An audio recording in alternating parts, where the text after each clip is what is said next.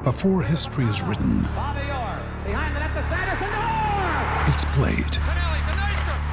Before it's frozen in time, it's fought one shift at a time. Before it's etched in silver, it's carved in ice. What happens next will last forever. The Stanley Cup Final on ABC and ESPN Plus begins Saturday. It is the Anfield Wrap. Neil Atkinson here, and it is the Anfield Wrap in association with RedsBet. And listen, we want to thank everyone who came to our shows that we did in Oslo and in Stockholm. Very, very good of them to come for those shows that we were doing with RedsBet over there. And I also thank everyone at RedsBet for their hospitality as well for the duration. The Scandinavians, my God, they want you to have a good time, and we very, very much did so. I'm going to just sort of leave you now and get on with this week's show. But this is the Anfield Wrap in association with RedsBet. It is the Anfield Wrap. Neil Atkinson with us. We've got Neil Jones from the Liverpool Echo. First time he's been back on for a while, so really nice to see him. He's looking well. We're also joined by Fuad Hassan. It's his first show, so hello to Fuad and welcome. Hope he enjoys this. Paul Senior and Ian Ryan in. You get them all the time, but you get them all the time because they're good and he talks sense. So they're going to be talking about Southampton 0, Liverpool 2. And I'll go Neil Jones first on it, really, Neil. It was a game that I thought was just completely killed, completely finished by that brilliant second goal. Yeah, I would agree with that. I think as Jurgen Klopp was asked after the game about the timing of the two goals, and one early in the first half, one late in the second half, and I think his smile said it all. I think once that second goal went in, Southampton had a little bit of a go. They'd had a lot of the ball and a couple of headed chances, and Karius had made a couple of saves, but as soon as Salah and Firmino combined, you didn't get the impression that they were a team capable of scoring two goals. And I think their fans gave up on them, and I think the players in the second half gave up on themselves. What strikes me about that, Paul, was the extent to which they knew as soon as that second goal went in, to then get it at half time, and yet it would be deflating, but you would think there'd be some sort of form of a rallying cry. We can get something out of this, we can do something here, lads.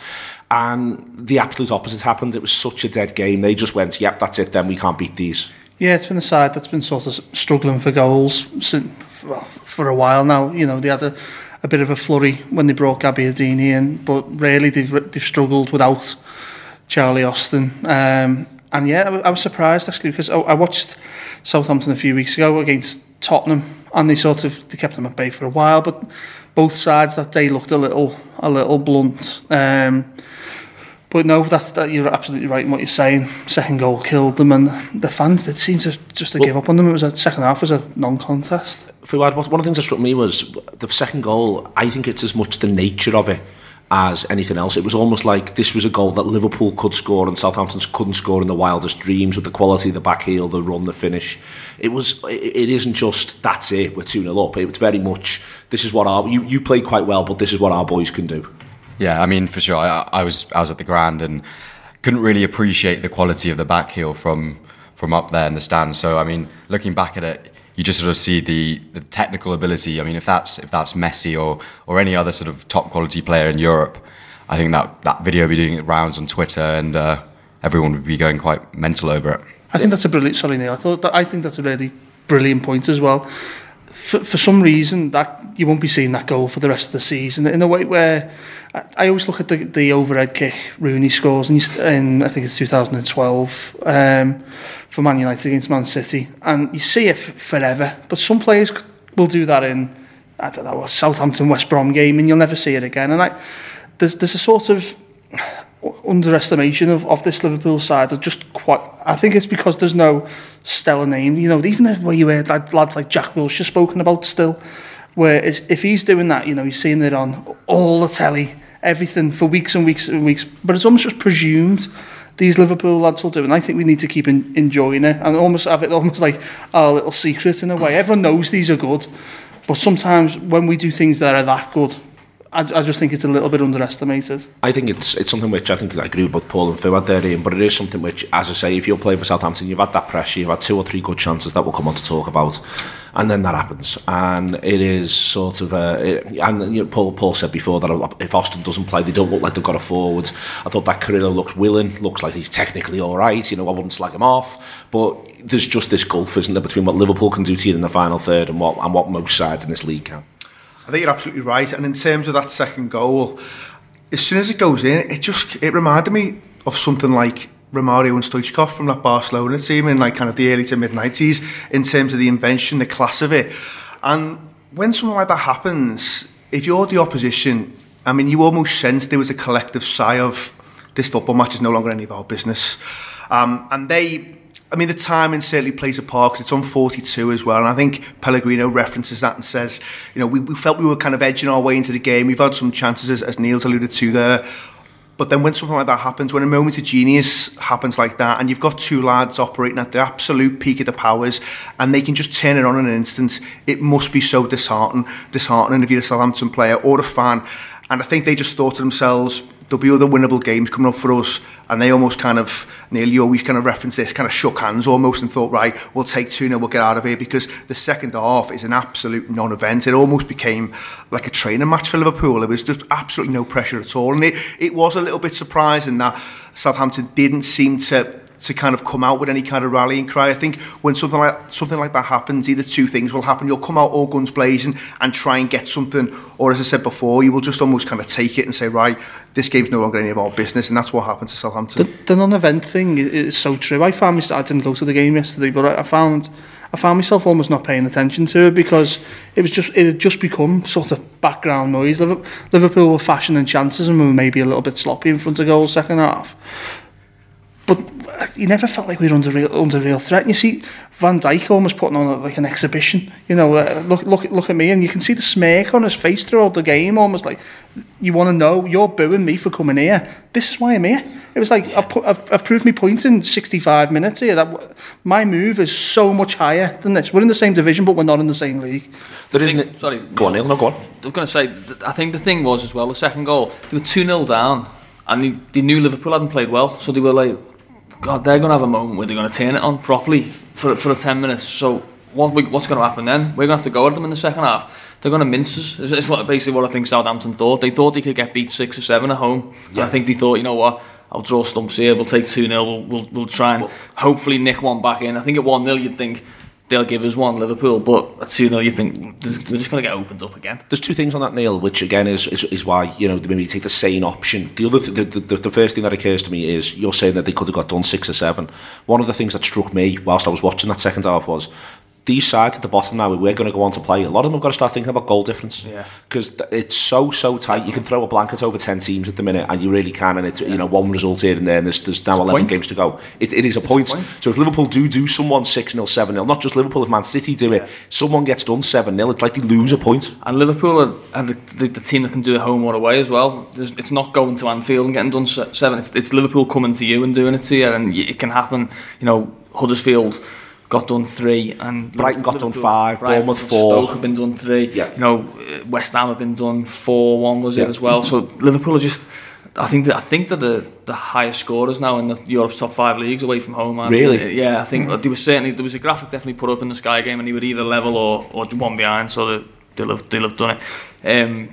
So that's the fear fact. I've always wanted Liverpool to have it because I always felt United had it, where United got 3 games. Because teams would go into it, it doesn't matter what happens today, we're going to get beat. So if it's 2-0, let's have a handshake and say well done. And I think Liverpool are not quite getting that, but they're certainly getting a degree of that about them.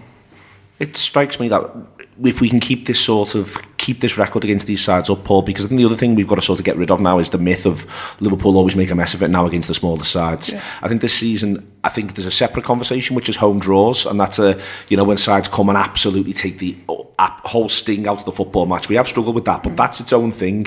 On the road, yes, we get beat a couple of weeks back by Swansea, but every side has one of them a season at some point. Apart from that, on the road this season, away from home against smaller sides, we've been really, really impressive.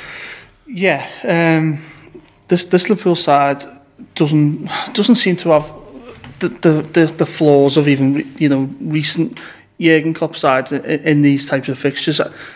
Yesterday, people were telling me, Southampton had a game there at the weekend. I don't think this Liverpool side sees it that way anymore. Don't get me wrong. We're saying this. We had Swansea the other week and lost, bottom of the league. But I would say that is now sort of the words I can't say. Anomaly, there we go. Rather than just like the normal course of things. Liverpool have got almost like a ruggedness and a confidence at 1-0, at 2-0. I mean, don't get me wrong, that second goal helped because there was a header where Karius made a couple of decent saves. But there's almost like, I think, that a newfound confidence in Liverpool to see games out in not, they always say 2-0 is not a safe lead. It sort of is, but it's there's a game even under Jurgen Klopp where under Koeman. The 3-2, yeah. The 3-2, and that was almost commonplace for this Liverpool side. We've seen it. Well, we played better in the first half in that 3-2 than we did in this 2-0. Absolutely, yeah. And I wonder whether there's been a little bit of give and take. So I don't think we're quite as fluid as we were in certain times under Jurgen Klopp. I harp on shows regularly about a period of time where we played Watford at home. We came and they were 7th place in the league. Leicester came. And there was another fixture, Hull, and we were demolishing sides, and attacking wise we were brilliant. But then you'd get a side who'd come and try and have a go at you, and Liverpool could crumble. We've even seen it at the King Power with Leicester this year, where if it's not for a Simon Mignolet pen that Liverpool could have thrown away what looked an unassailable lead. I don't really sit there watching Liverpool anymore feeling that way, and at 2-0 yesterday when you referenced that 3-2 game, I thought, nah, not a chance, not with this side. Yeah, and I think after the game it really sort of pleases you just to see how we kind of came out that little spell where we thought maybe Southampton might nick something out of it. And I think it's always been talked about, Liverpool are very good at sort of gifting goals, and teams never really have to earn their goal. And I think we kind of want to see players like our goalkeeper sort of bailing out other players in little instances. So I think that Robertson example in the first half where Karius makes a really, really good save, and it's just great to see that there's that solidity now, and we can sort of rely on certain individuals to bail each other out, sort of like De Gea does at Man United. I want to talk about the goalkeeper. I think this is his first, go to you first, Neil, on this.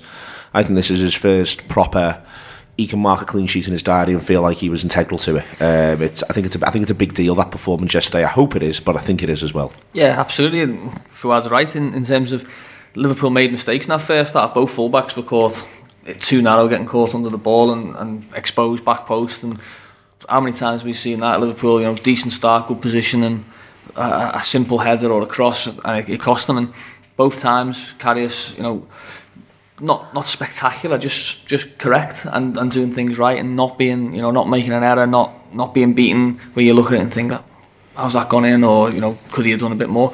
I liked his part in the first goal where he's distributing it quickly and he's throwing it out to Oxlade-Chamberlain. It shows that he's got his head clear, or clearer than it certainly has looked in previous games.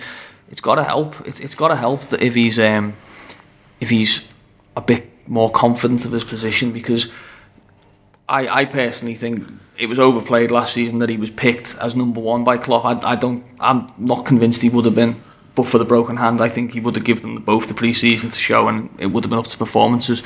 But when he came in, he made them errors, Bournemouth especially, West Ham. I thought West Ham was a worse or a poorer error than Bournemouth, because it was so odd.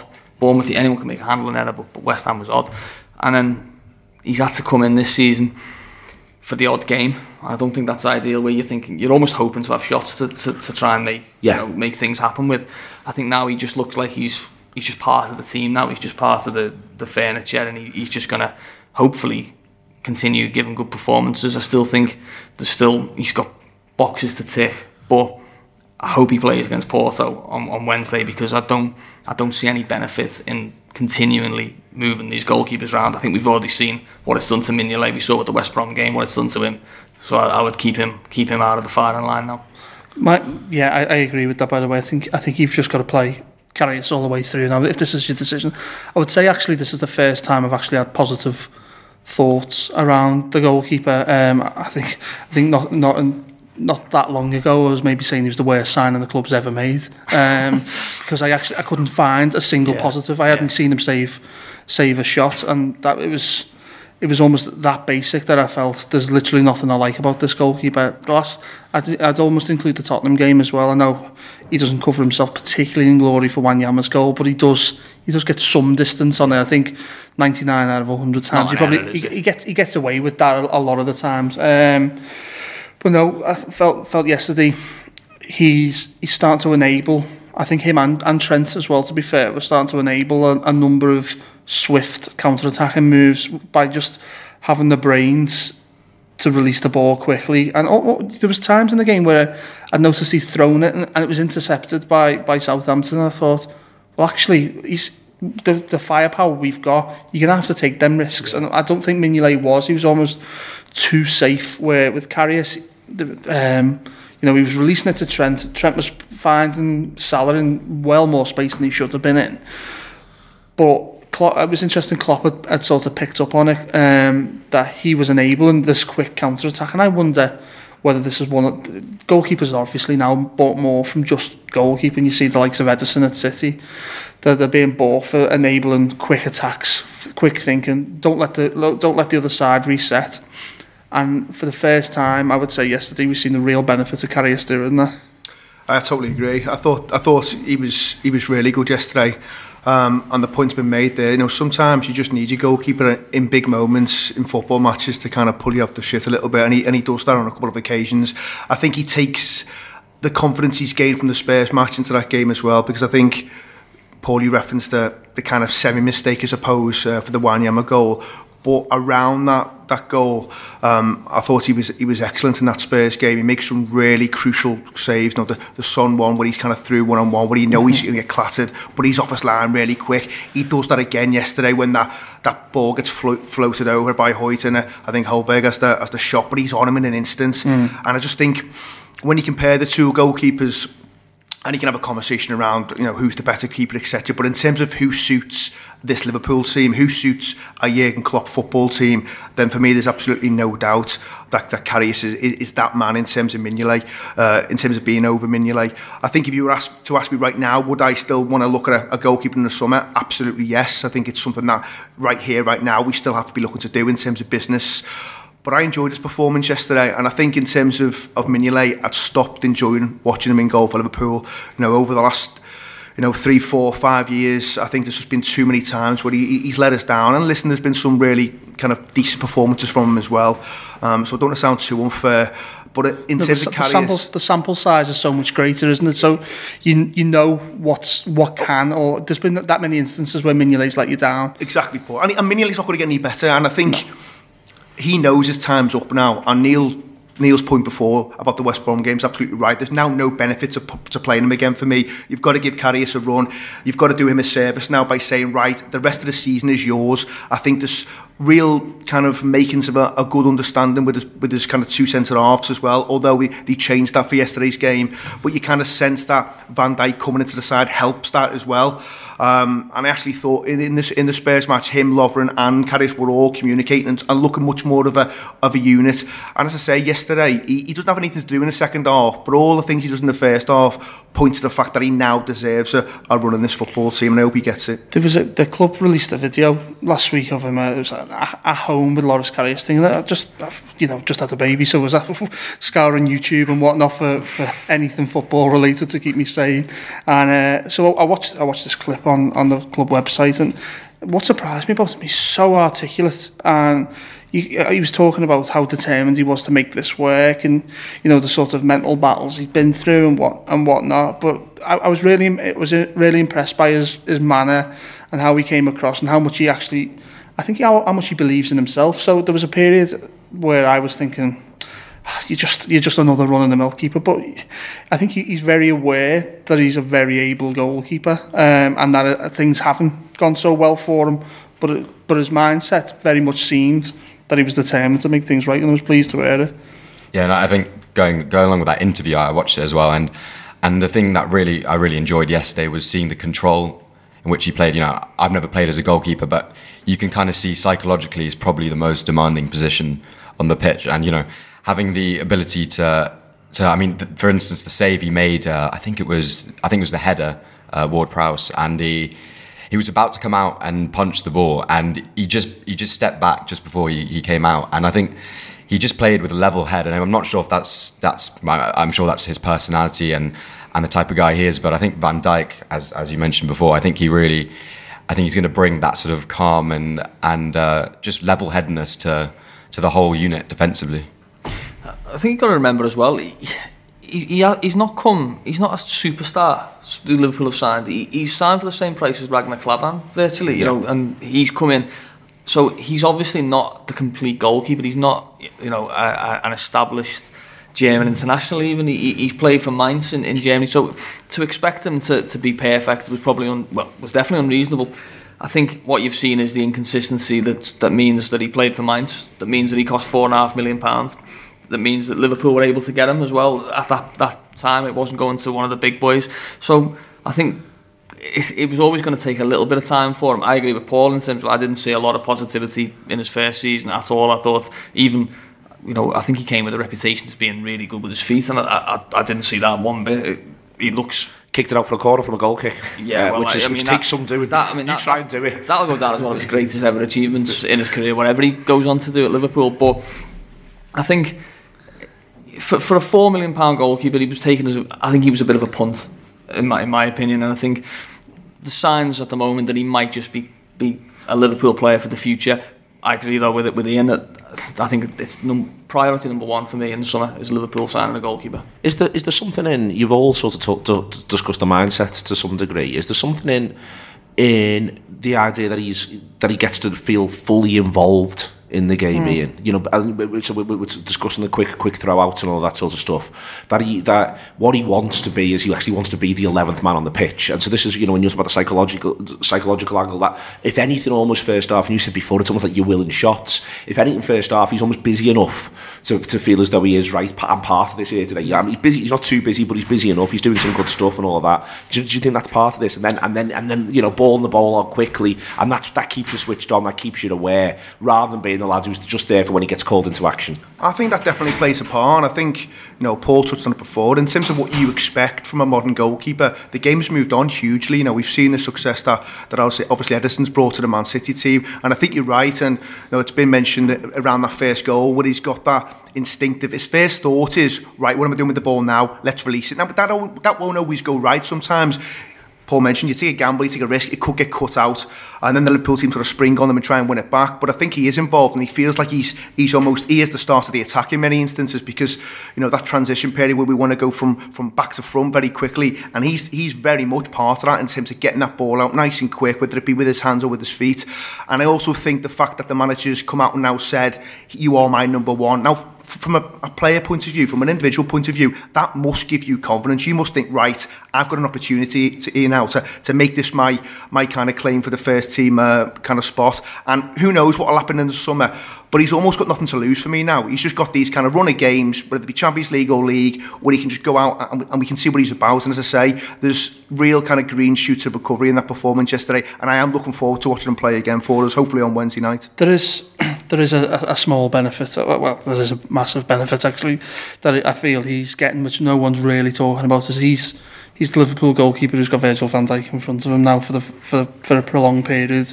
So I would almost say he's under the least pressure of any Liverpool goalkeeper in a while. I thought yesterday Van Dijk has got, for the first time, looked like the leader in the defence, where I was almost surprised that there was parts of it in the Everton game where I thought, oh yeah, you can see the leader in him, and then almost that he was just biding his time before he spoke up as a Liverpool player. But yesterday, that there was the first real sign I thought, oh wow, this defence has got a leader, someone who was.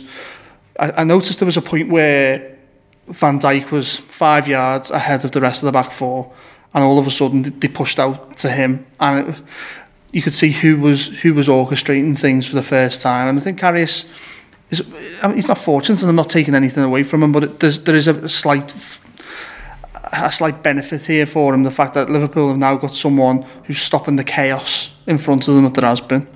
And I think with that, I think it's also been benefiting the lads in front of him. So the midfield three, I think, really benefited from having. I don't think Chan has really had a centre half behind him who's been pulling him around, telling him to fill in here, telling him to fill in there. I mean, I noticed one point where Van Dijk was literally screaming at him just to come back into a little gap from a throw-in. And Chan, as soon as you noticed, he filled in, and that's the sort of thing that you want your centre halves to be doing. And we've had Lovren sort of when he came in, he was thought to be the one that would provide that leadership, and he struggled to do that. And Van Dijk's come in and pretty much instantly earned the respect to do that within the season. There was things, just little things I was picking up on there, like so Van Dijk would shield an oncoming striker, and it was almost very last ditch with the goalkeeper to come and collect the ball that he'd stepped in front of, and you could almost see Van Dijk's bemusement about what was actually going on, because you do this in Sunday League, you know, someone that step across the centre half and the goalkeeper comes and sweeps it up. That's commonplace, but it's almost like he's reminding them how to defend and how the goalkeeper's meant to do these very basic things once again. It's brilliant. I mean, I could talk about Van Dijk's performance yesterday all day. I really enjoyed his second half performance. I know we weren't under any form of pressure whatsoever, really, but there was just a silkiness about him for a centre half, a reassurance in his own ability that ball, I'll have that. You know, that's coming across. I'm going to step out and then I'm going to go past you and I'm going to make a perfect pass. You saw every single bit of a £75 million centre half playing for Liverpool yesterday. Yeah, I love the step over as well when he got to the edge of the box. Absolutely brilliant. I'm going to put this on my right foot and I'm going to bend it in the far corner from 25 yards. But he looked like he was enjoying it as well. I know my colleague James Pearce spoke to him after the Tottenham game and gave him some quite explosive stuff about Harry Kane, obviously. And I was his first meeting with Van Dijk, so it was like, what was he like? And I sort of said to him, I said, big fella. He was like, oh yeah, big fella. He said, he didn't come across as I've thought he was going to be like a real aura about him. He said he was just quite a laid back guy. You know, he wasn't sort of like this dominant figure that you'd associated with some of the Van Dijk stuff we've almost pictured him as a god because we've wanted him so much for so long. Ron Yates sort of character who's going to walk in and, you know, have a walk around him and that. But he said he was just quite laid back and quite you know, seemed quite happy, which is it's not a bad thing, is it? When you think of some of the stuff Dejan Lovren, Joel Matip. I thought on the contrast to Van Dijk, I thought Matip was awful yesterday. Personally, I thought certainly first half, I thought he was absolutely dreadful. He managed to play one out, I think, behind them. Where it was, what are you doing? Did the same at Huddersfield, but then again he steps into midfield a bit more confident and sets up a chance. Albeit, you know, it wasn't exactly put on a plate for Salah and Firmino, but I still think there's a slot up for grabs as Virgil's partner personally, and I wouldn't say either of them have put the names forward yet. I kind of agree with that. I think in terms of Van Dijk, he does use class, and it's a joy to kind of watch him play. And Neil, your point there, nothing seems to faze him. He just doesn't seem bothered. I mean, you see other players return to former clubs, and I don't think Southampton were the most vociferous I've ever seen him yesterday, but you can see how it gets in players' minds sometimes. And he got pushed over, didn't he, in the second half towards like the left back, and he just sort of bounced up as if like he just looked like he was going through the game, chuckling and laughing to himself, saying, "I'm not arsed about this at all." You know, exactly. You know, this doesn't bother me at all. If you think this faces me, you know, you got another thing coming. But he's the winner, and the thing is, Southampton can scream and shout at him all they like. We've, you know, I said about Javier Mascherano when I showed you the other week. I was so upset when Mascherano left, but when he leaves Barcelona, they're showing you there's 3 European Cups, there's 8 leagues, and Liverpool have won a Carling Cup or something since he's gone, and you go, who's the winner here? And he stopped booing him by the end as well, didn't he? He couldn't even be bothered. He got bored of it, and I think Ford's point before was right about. He's not just controlling the back four, he's shouting at his midfield as well. It's that old Patrick Vieira thing. No matter how good you are as a midfield player, sometimes you've got no idea what's going on behind you. And he'd regularly say to his centre-halves, listen, don't worry about it. If I'm out of position, you tell me where to go, you tell me where to move. I can see everything in front of me, but I can't see what's going on behind me. And Van Dijk does that, and he kind of transmits it through the team. So massively impressed with him again. I felt he's starting to really put a marker down. I agree with the point about the centre-halves. I think if I was looking towards Wednesday's game, and I know we'll come on to it in a bit, for me, I'd go with Lovren. I'm not, similar to Paul, I'm not Matip's biggest fan. I'm not Lovren's biggest fan, if I'm being totally honest. I think there's absolutely room for an upgrade on both centre-halves. But there was the makings of a decent partnership, I thought, with Lovren and Van Dijk, and I'd like to see him explore that a bit more. Yeah, I think with Lovren, it brings a bit more balance in the partnership. I've seen it kind of widely said that the Van Dijk kind of signing feels more like a Matip upgrade than anything else, and I think Lovren did. You know, he has been kind of had a lot of stick for the Spurs game where he I think it deflected off him for the goal or the penalty, and he other than that he was very dominant. I mean, in the air he won everything. The fact that Harry Kane was as quiet as he's ever been, I think, just goes to show. Especially on the back of what in the reverse fixture, I thought Lovren coped with it really well, and I was almost upset about him slicing through that ball for him on a personal level, because I thought mentally he battled and won. You know, against Harry Kane, there was bits in the air where he wasn't getting anywhere near it at Wembley, but at Anfield, he was on top. He was letting them run into channels and sort of seeing them off. And I thought, yeah, looks good. That I think, and I thought, oh, Klopp will settle with that. And he didn't play him in this game, much to me. Do you think he was left out for Porto, though? Quite possibly. I mean, Klopp was saying in his press conference that, yeah, well, there could be all of that, but Klopp was saying in his press conference, you know, I'm taking one game at a time. But obviously, the Jordan Henderson thing is obviously because Emre Can's banned, doesn't even make the squad. He didn't want any need to use him whatsoever. So maybe, but then again, I don't want a situation which we've had with the goalkeepers where no one knows if he starts. I want to see a settle back four. There is, though, on Lovren, come to you, Neil, on this. There is a thing around both Lovren and Matip to lay it out there where they are prone to picking up odd little injuries here and there. Absolutely. And it may well be that, you know, at times I've looked at it and thought, Dejan Lovren 3 games in a week, I'm not sure. Yeah. And it may well be that he's looked at that and he's thought, you know what, I'm protecting, I'm going to protect this lad here. That could be in his thought process. Yeah, absolutely. Especially with Van Dijk not necessarily being straight at match fitness and able to go there.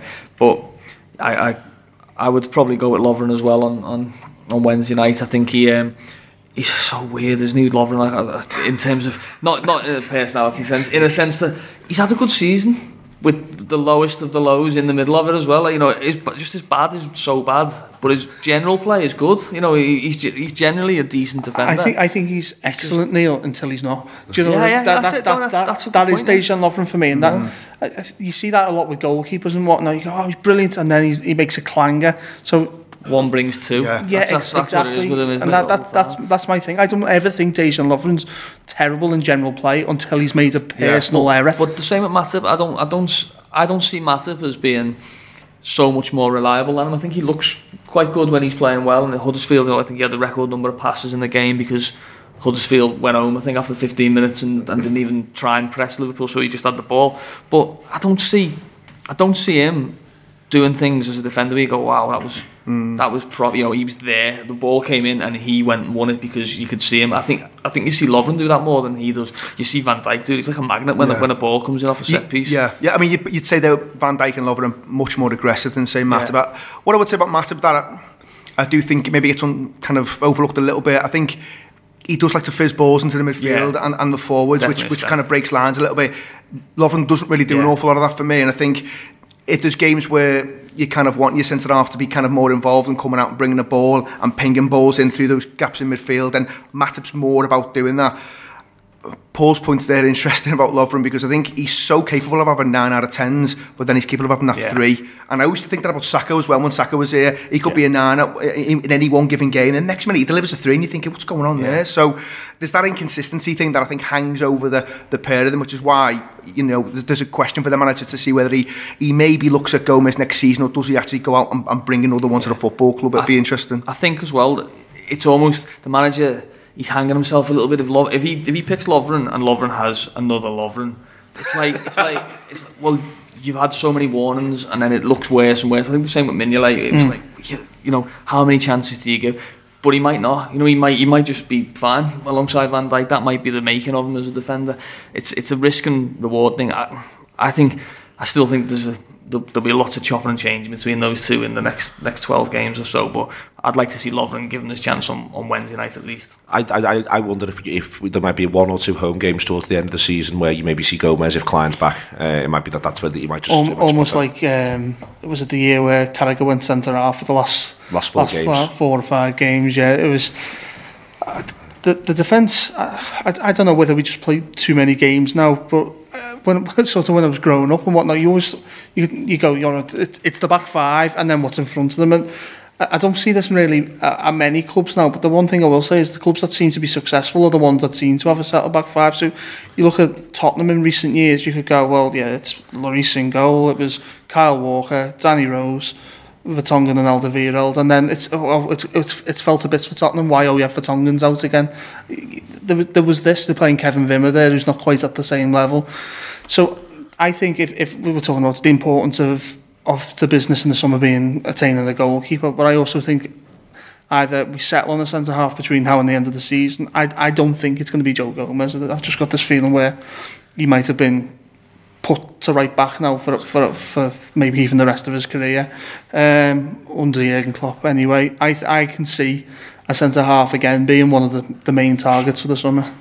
Yeah, and I think definitely there's room for a starting centre half alongside Van Dijk, and I don't think you're doing too bad if you're having Lovren as your sort of third centre half coming in rotation or whatever. But I think the pre-season will be massive in terms of finding that partner for Van Dijk if we're sticking with Lovren and Matip. And with Joe Gomez, you kind of see the makings of a real quality centre half. I don't think there's too much to say about his defensive side. He has been suspect a couple of times with a few balls coming across and that, but he does seem like he could be a real good fit alongside Van Dijk. But then again, I think when Klein comes back, probably still see the rotation between them two. And by the way, listening to you talk through all of this, if I'm Raniel Klav and I'm desperate to play right-sided centre-half and training matches, and say I can do this side as well if you want, Gaffer. I'll do little bits and pieces here. Thought Oxlade-Chamberlain, Neil, was. I feel a bit sorry for him at the minute in that he has the great performance against City, but to me he seems like the biggest victim of the Coutinho situation. Since then he's only been used mostly off the bench to come in and play in the front three and not in midfield. He got his opportunity back in midfield there against Southampton, and to me he wasn't quite as at the level he had been. He looked like a lad who hasn't had enough football. When the manager talks about things like not in rhythm, that was what I was seeing. Yeah. I don't know about Oxlade-Chamberlain. It's one of them. He's just an inconsistent player, isn't he? He always has been. Really, he's not someone who you'd go has particularly great runs of form. He just sort of has great games and moments and efforts in games. And I'm still not convinced about him as a midfielder. He was brilliant against City. He really was, and you can't argue with that. And you know, I have a couple of mates who are big fans of him, and every time he does anything in a game, I get a text, just an ox, an emoji of an ox. But that's still all he does for me. It's still, I don't think he's particularly good in tight areas. I don't think he's pretty good in 1-2s or that kind of situation. He needs space to run into. He needs, the game to be set for him. I don't yet see him as a starting midfielder week in, week out. I see him as a very good squad player to come on in games or to play in a rotation for one of the wide players, possibly for Mane in some games to come. But still, I thought he looked a bit Oxlade-Chamberlain yesterday. That to me, from the high to the sort of the net. I thought one of the things as well in it, and I thought Milner impressed when he came on. I thought he was. You felt Milner was very, very involved. I thought Lallana looked lively when he came on. It seems to me it's a bit of a.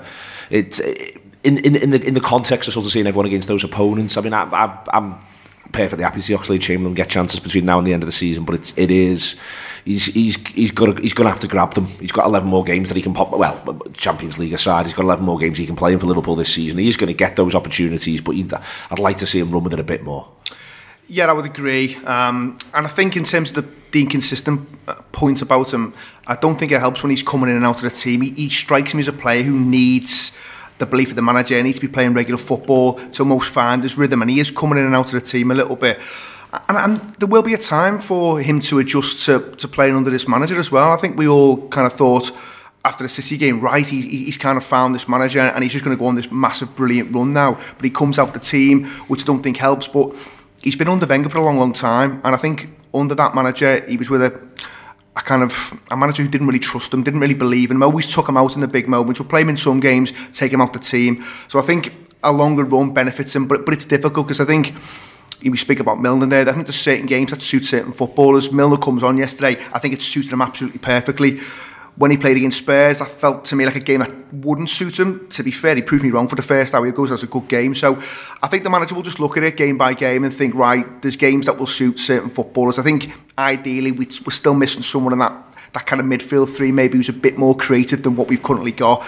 It all feels a little bit horses for courses at times, and a lot of the lads are facilitators. They're doing the same things, but they're not actually kind of doing anything a little bit special, a little bit kind of off the cuff. And I think that's something that hopefully doesn't kind of cause us too much of an issue. But I think in certain games, you mentioned, Neil, in your agenda, a lot of games that we've got coming up at home and against sides who, they're in the bottom kind of half the league. They could come in, they could be passive, they could sit in, not offer much.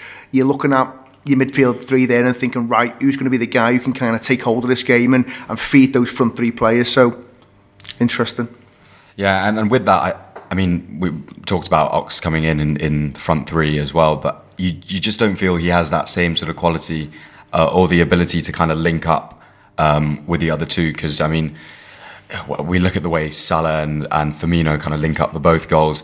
You just feel Ox isn't quite at that level in terms of his attacking play, and in the midfield he has that ability to drive, and the passing ability in terms of feeding in these front three players is definitely there. One thing I would say is it felt like a game where Danny Ings would have been a really, really good substitution, especially I think towards the end where I think he took off Salah and brought Lovren on. I would have. I think maybe that was to. It's just on the line. Yeah. It might have been a game really to bring him on, because it really wasn't anything going to happen in terms of a chance just to give him a run. And if he's going to get some more minutes in the next few games, then would have been a real good opportunity to get some under his belt. Well, there's just on that though, when we're talking about that, and it's come to me whilst we're talking, it's not written down anywhere, Paul.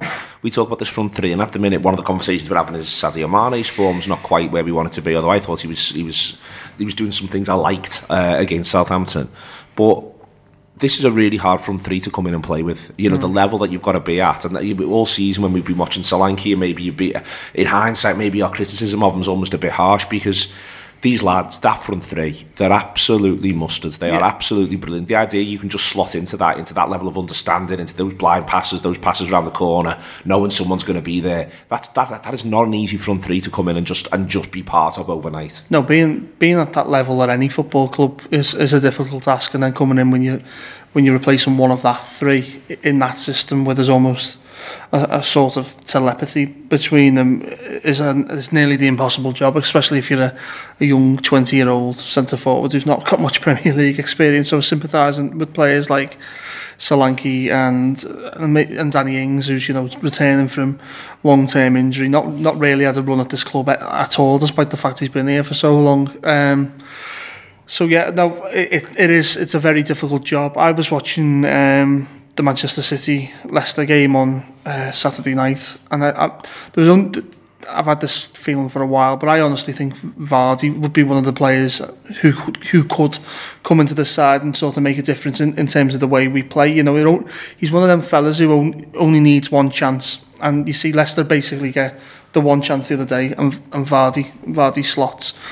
There's not many footballers in Europe, I don't think, who could improve that front three, but I think as another option, someone who it doesn't take 3 or 4 goes, who can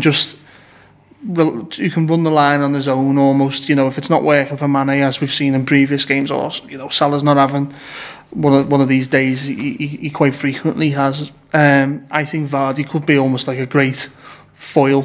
You could almost drop Firmino into a number 10, go 4-2-3-1, and then left Vardy operate almost in his own.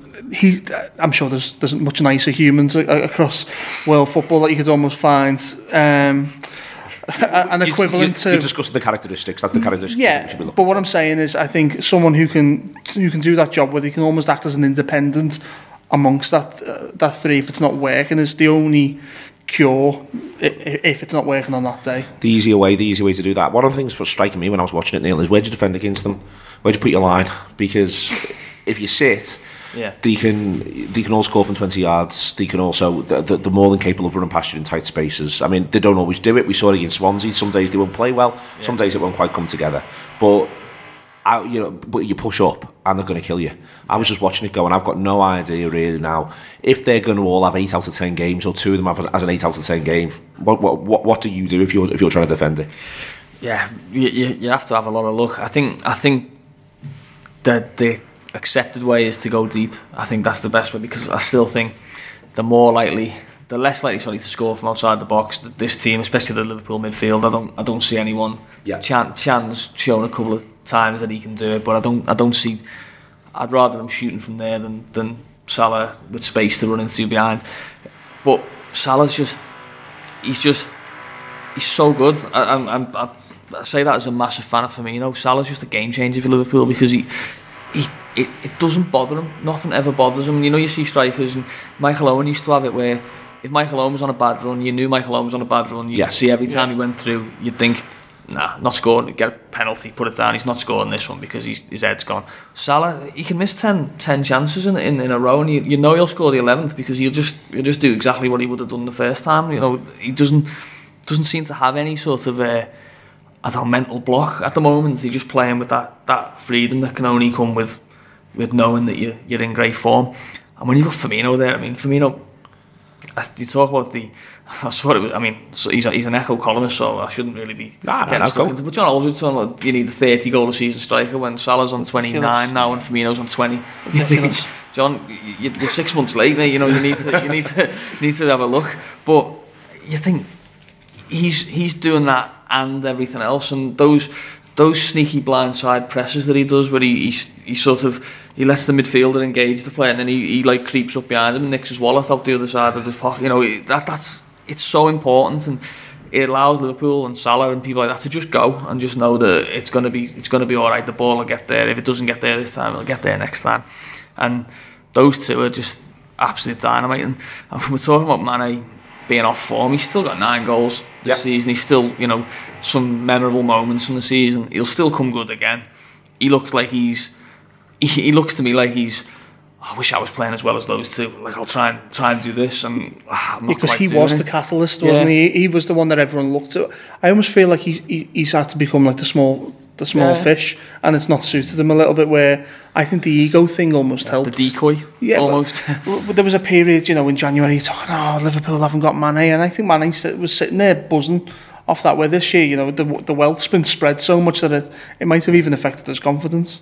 I think as well, in terms of Salah and Firmino, their kind of reputation goes before them now as well, because you can see it in players' heads before they've even started the game. I mean, Wesley Hoyt goes into that game and has the worst 5 minutes of his life. His head just goes in the first. He doesn't know what's going on. He's just panicking, and every single time the ball goes anywhere near the box, and he's all over the show. He gets away with one when he kind of puts his hand on Firmino's shoulder. He kind of goes down a little bit too easy. But even then, I'm thinking they're all over the show here. And then obviously the goal comes from Ox's ball, and again he's just panicking. He doesn't know where Salah is.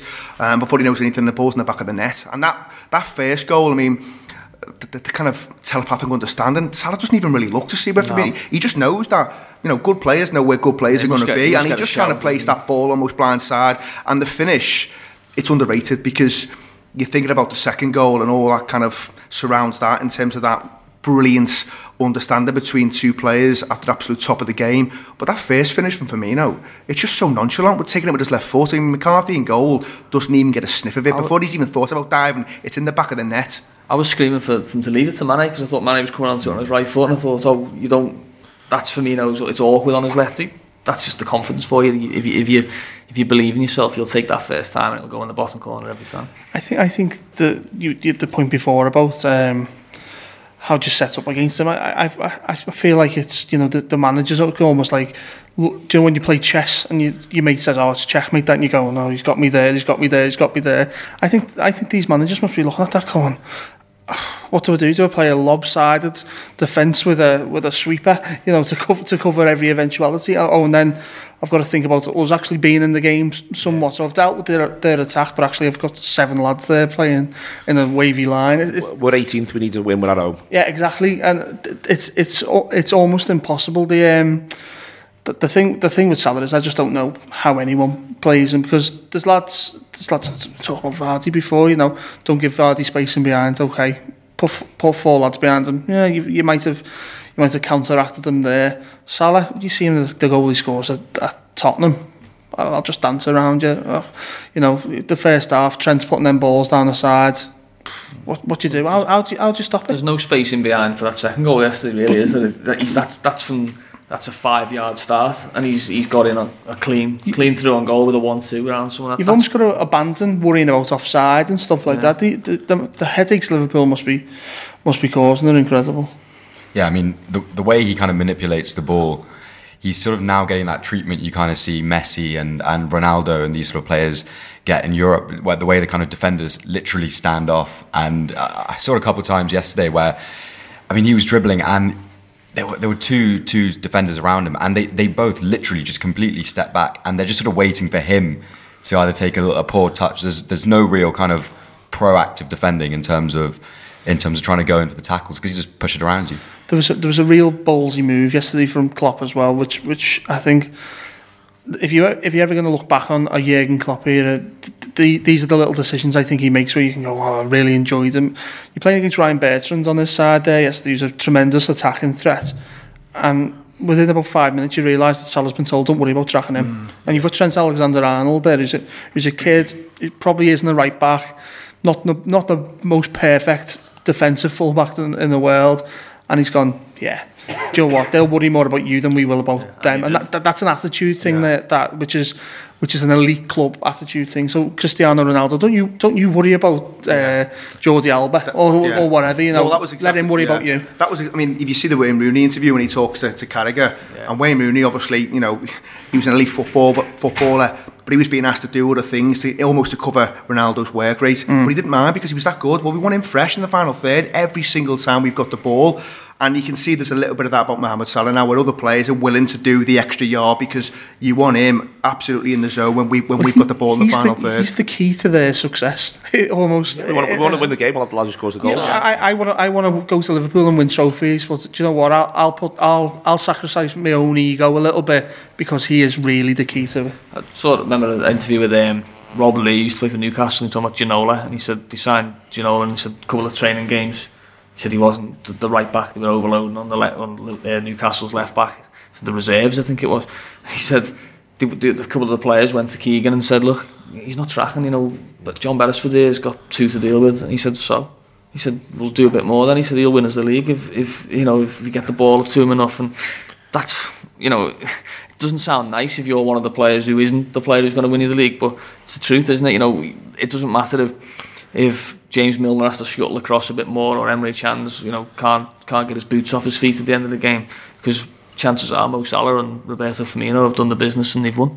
And I think it kind of goes back to the whole Mane thing, because there were times where it was a bit of a 4-4-2 and you could just see him doing most of the grafting and having to tuck in, and Salah and Firmino kind of left to scurry around and try and nick the ball off players, and that quick ball down from Trent or even Oxlade-Chamberlain for the first goal.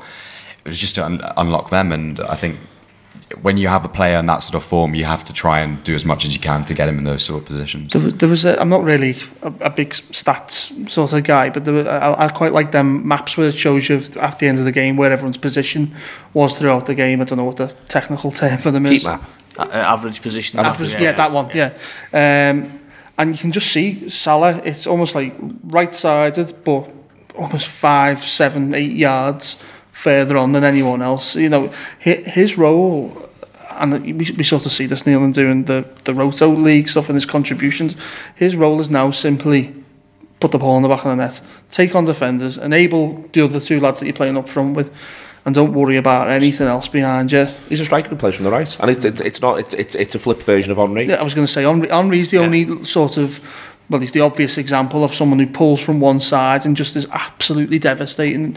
I don't actually think yesterday was Salah's greatest game. I think he was afforded opportunity to have a greatest game. But this is as you say about Michael Owen. The flip side of Michael Owen is Michael Owen could have just had games like that where there wasn't much on for him, but he was just so much better than everyone else on the pitch that he gets his goal, he gets an assist, and you come off going, I thought, you know, Owen contributed, but he wasn't great. That's the level he's at. And this is one of the reasons why I actually think, for instance, he might well outscore Suarez 13-14 this season, but they're not. That drill's got very, very loud there, very industrial today. This is not a drill. This is there is something though where there's not a showiness about it. The Spurs goal aside, it's not like loads of this stuff is, he was unreal today, he's did this. Did you remember when he did that? Oh my God. There's not really a ton of that, but I mean this as a massive compliment. Yeah. It's there's pure business, isn't it? Yeah, there's an economy about the whole thing. There is there's we're going to make this work about the whole thing. Before you know it, you have the ball in the back of the net, and as you say, he's got 1 goal and 1 assist, and you're able to sit around and go, well, I'm not sure he was absolutely brilliant. Well, hang on, that is literally the job description. When we had the 4 of them, they seemed equally as happy as laying one on for the other lad. There's I'm sure in Mo Salah's mind now, I think it's got to a point where he's going, win the Golden Boot in my first season here. And I'm starting to feel like, you see him take the occasional penalty, at 2 and 3 now, and that's in his mind. He wants to. If he beats Harry Kane this season to that Golden Boot, that is some achievement. But you can just see, with Firmino, and you can see it with Mane, and even Coutinho to a sense. There's a sense of happiness. Oh, look at what we've done. We'll go and do our dance together or whatever. It's brilliant for the future of the club.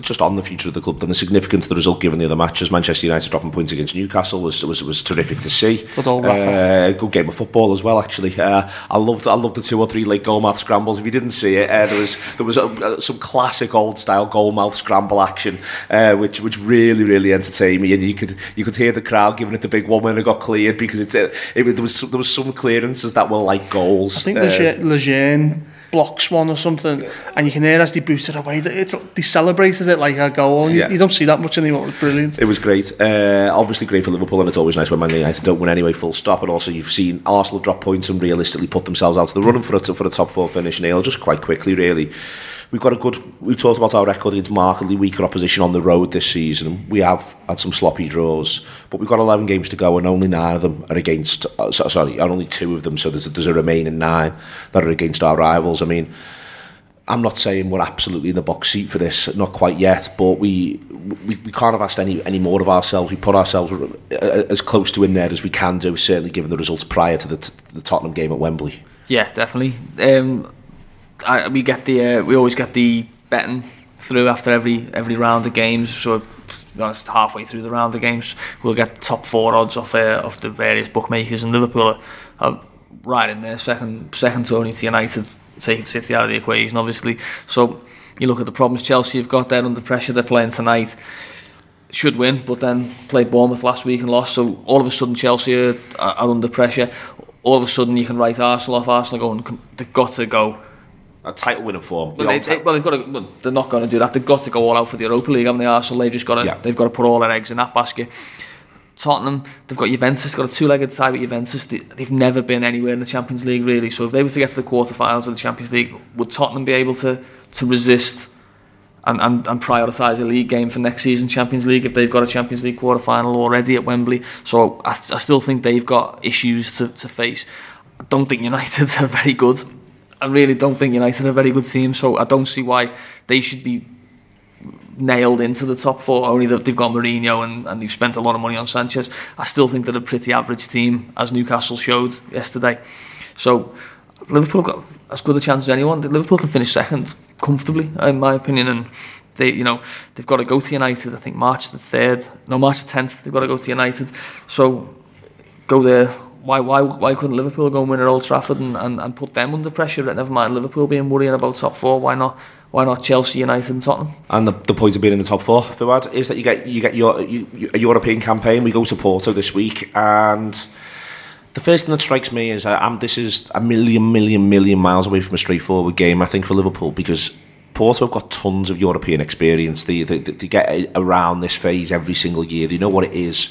And the other thing to watch out for are the good players who are used to getting results as well. But I think the last thing on all of this is they're also able to play Liverpool in the way that best suits getting results. So if we go to Bayern Munich, the expectation is that the Bayern Munich players will be on top. They'll have the ball, they'll run the game, and Liverpool go as the underdogs.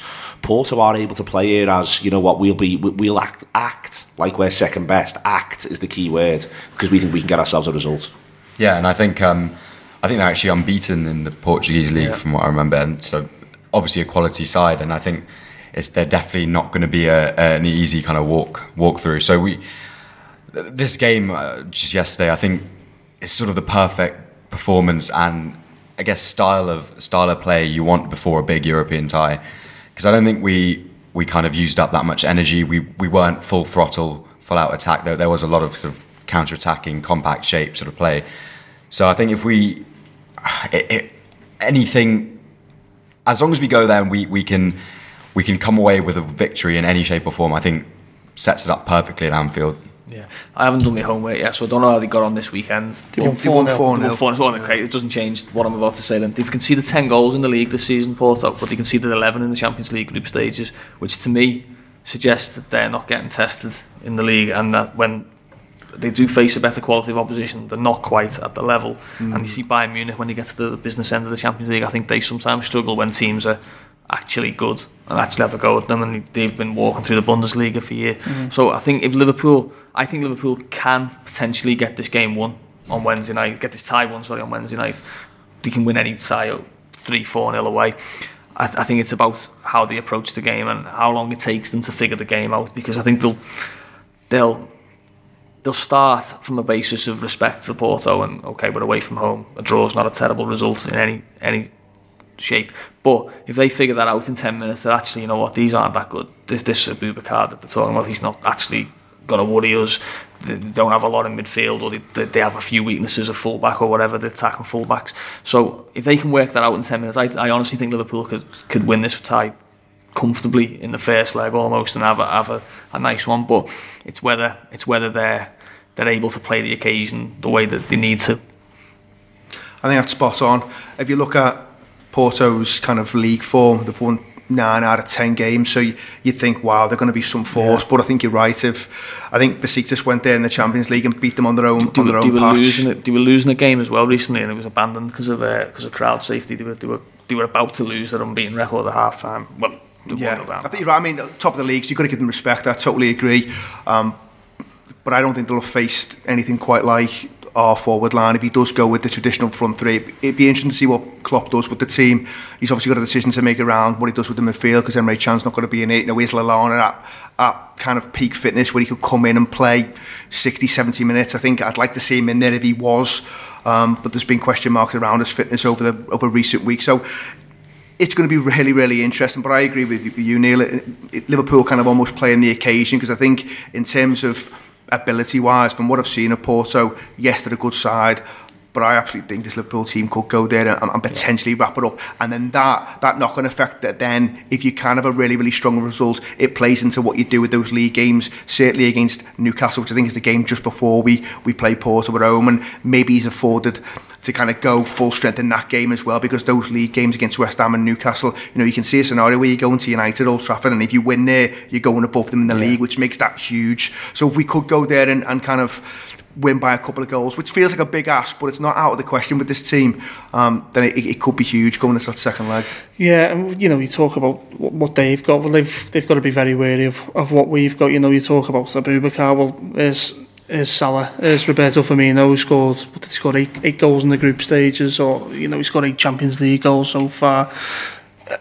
I think the point you make on whether they're being tested in their league is true of a lot of sides in Europe. We spoke about on the European show on Tour Player about Bayern Munich are often the main example, but they're now being they're winning the league now by miles. But earlier on in the season, they felt like they were being tested by the emergence of the likes of Leipzig and Hoffenheim, Leverkusen are back. Dortmund are still a decent side, but also the Italian side, Napoli in Serie A. You look at Roma, what they go and do at Chelsea. So these sides are now being tested more frequently domestically than they have done in the past. I don't really think that's happening in the Portuguese league. Sporting Lisbon aren't really the side that they have been. Benfica lost their manager to Sporting Lisbon. Yeah, they lost all 6 in the group stage, I think. Benfica as well, didn't they? They sold their best player probably to Manchester City in the summer, and that was the goalkeeper. The lad that they've put in goal is really young, is making a few errors. So I think the Portuguese league is sort of finding itself again. It's one of them leagues where a lot of people have been, you're talking about one of the stars of the league. Well, West Ham were umming and ahhing whether William Carvalho is good enough to come and play for West Ham, So I think if Liverpool turn up, Porto go out around this time, because this is when they tend to go and face a big boy, or they might get into the last 16 because they're the second best side in the group that might have the likes of Karabag or whatever in. So they do tend to get to this point most seasons, but then if they come up against any opposition, they go out, and I honestly can't see anything better as long as Liverpool turn up in Portugal. I love the confidence. I'm not quite as confident as any of you. I can see it being really quite a cagey affair, and Porto deliberately keeping it cagey and just thinking my The one that's in my head is actually the Benfica 2006. of 2006, where nothing happens in the first leg, and you sort of get the impression Benitez half takes it, but then I think they get the late goal to make it 1-0, and you think, oh, well, we'll have these back at Anfield. They're not that good. And then they get 2 against us, and the whole thing becomes very, very frustrating. Anyway, just quick prediction from you, Ian. I will go 2-0 to Liverpool. 2-0, Neil. Yeah, I'm going 2-0 as well. 2-0, Paul. 4-0 Liverpool. Wow. Oh, good lord. I'm really confident. Fuad. I think 3-1. 3-1 to the Reds. Everyone's gone with the Reds. All right, I'm going to balance this one out for once. I am actually going to say the 1-1 draw. Get out. Get them back to Anfield. Sorry. Anyway, thank you so much to Neil, to Ian, to Fuad, and to Paul, and you for listening as well to this. This has been the Anfield Wrap, brought to you in association with RedsBet. Take it easy, everyone. Sports Social Podcast Network.